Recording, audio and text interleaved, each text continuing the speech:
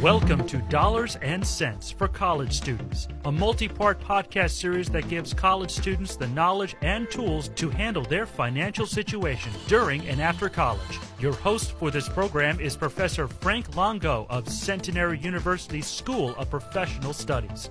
Please note that before making any financial decisions, please seek sound financial advice from a financial professional. And now, here is your host, Professor Frank Longo. Hello, and welcome to Dollars and Cents for College Students. Thank you for joining us.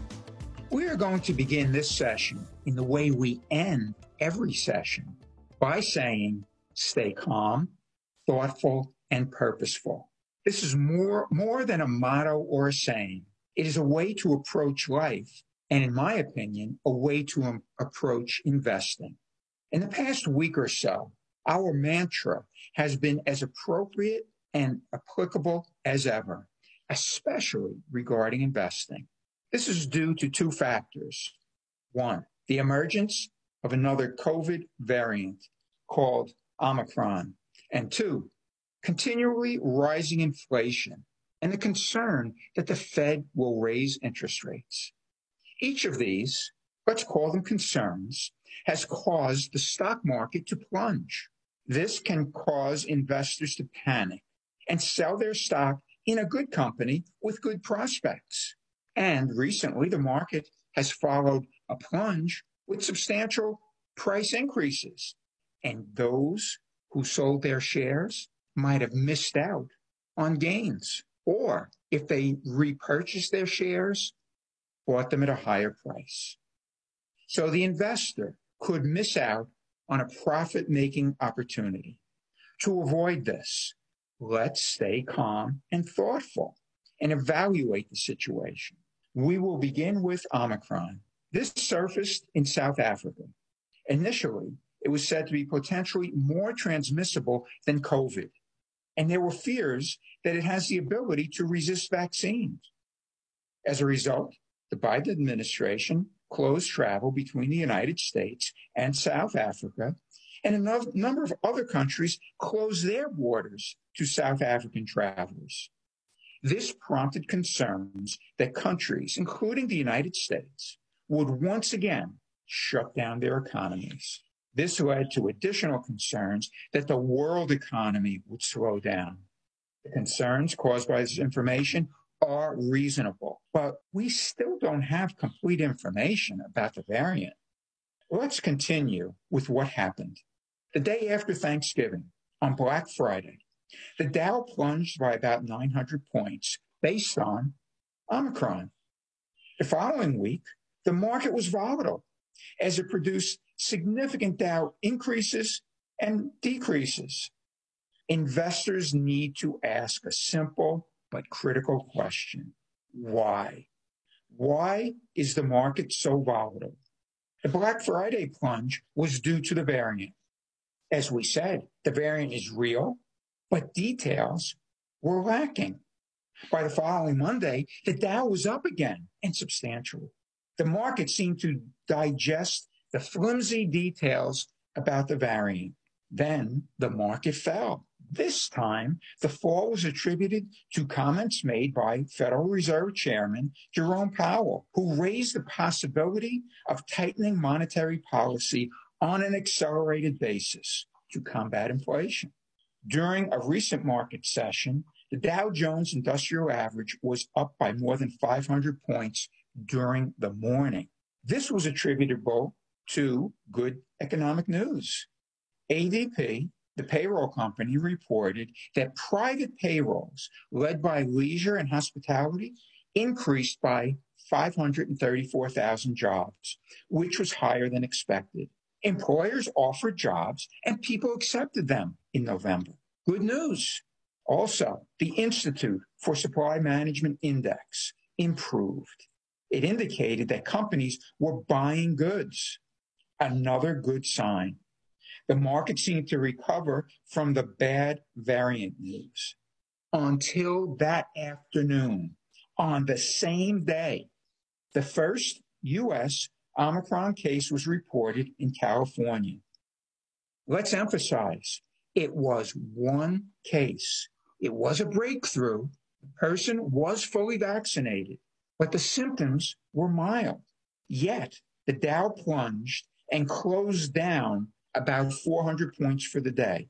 So in one day, the Dow was both up and down, and the swing was approximately 900 points. That was a severe reaction to one case. So let's try to summarize all of this. The market, as measured by the Dow Jones Industrial Average, remains at a very high level, and some say it is overextended. It has, in recent months, ignored obvious risks at times and panicked at other times. The Omicron plunge, as we said, was based on incomplete information that will take a while to decipher. Remember that COVID has hit us in a series of waves, and the economic impact of each successive wave has been less severe than the prior wave. This has been due in large part to the adaptive actions taken by businesses, the government, and the Federal Reserve. The cautious investor could ask, but what if this variant proves to be more contagious and more deadly? What could happen? Well, if it was more deadly, that could cause governments throughout the world to shut down their economies, and that would exacerbate supply chain issues and inflation. All of this could happen, but we need much more information to predict that it will. So what should an investor do while waiting for more detailed and scientific information? Especially the new investor or the cautious investor. Stay calm. Don't overreact along with the market. Remember your financial basics. Before investing new or additional money in this market, make sure you have an emergency fund in place. Pay off credit card bills in full, especially this time of year. Incur interest charges on credit card purchases. Consider buying I-bonds. You may recall these from a prior session. I-bonds are U.S. government bonds, which means they are guaranteed by the United States government, and they pay interest based on inflation. For the next 6 months, I-bonds will pay 7.12% interest. Details about I-bonds are available at treasurydirect.gov. It's worth considering. Next, what about stock? Should you get out of the stock market based on recent events? First, when others panic, stay calm. It helps you make better decisions. Remember that the market tends to overreact to both good and bad news. Panic selling, as we mentioned earlier, is often a mistake. I suggest that you review each company in which you own stock and answer the following questions. Why did you buy that stock? Has something changed that diminishes its investment potential? Is it still an innovator? Positive answers to these questions would generally keep you invested. In particular, what about Pfizer? We have discussed this company frequently. Let's address the Pfizer question by acknowledging that COVID remains at the forefront of worldwide issues, and the slightest bad news causes concern. So COVID is not resolved, and as we have previously pointed out, it may never totally disappear. At least that's my guess. It may resemble the flu, which dates back to 1918, and the Spanish flu. We manage the flu with annual vaccines and therapeutics. We may end up managing COVID in the same way. In my opinion, all COVID management, including the management of variants, goes through Pfizer. Pfizer was a leading vaccine manufacturer before COVID, and it has solidified itself as the leading worldwide vaccine manufacturer. Equally important, its COVID therapeutic has tested well and appears to be the leading therapeutic at this time. Pfizer has demonstrated its ability to innovate and adapt. Its CEO indicated that it can quickly develop a modified vaccine booster to combat the latest variant, if it is needed, within 100 days. That is innovation. So let's go back to our questions. Why did you buy Pfizer stock? Because it is a financially solid company that is well positioned to solve critical worldwide medical problems that are not limited to COVID. Has something changed that diminishes Pfizer's investment potential? No. It actually looks like a better investment at this point. It is still an innovator. Remember, its development of the vaccine and booster therapeutics. You can expect Pfizer to learn from its experiences developing COVID vaccines, and that it will apply that knowledge to the development of new products. Also remember that Pfizer is much more than a vaccine company. Pfizer's stock price is up more than 46% for this year. And when you add its dividend yield to the mix, the return is more than 50% for this year.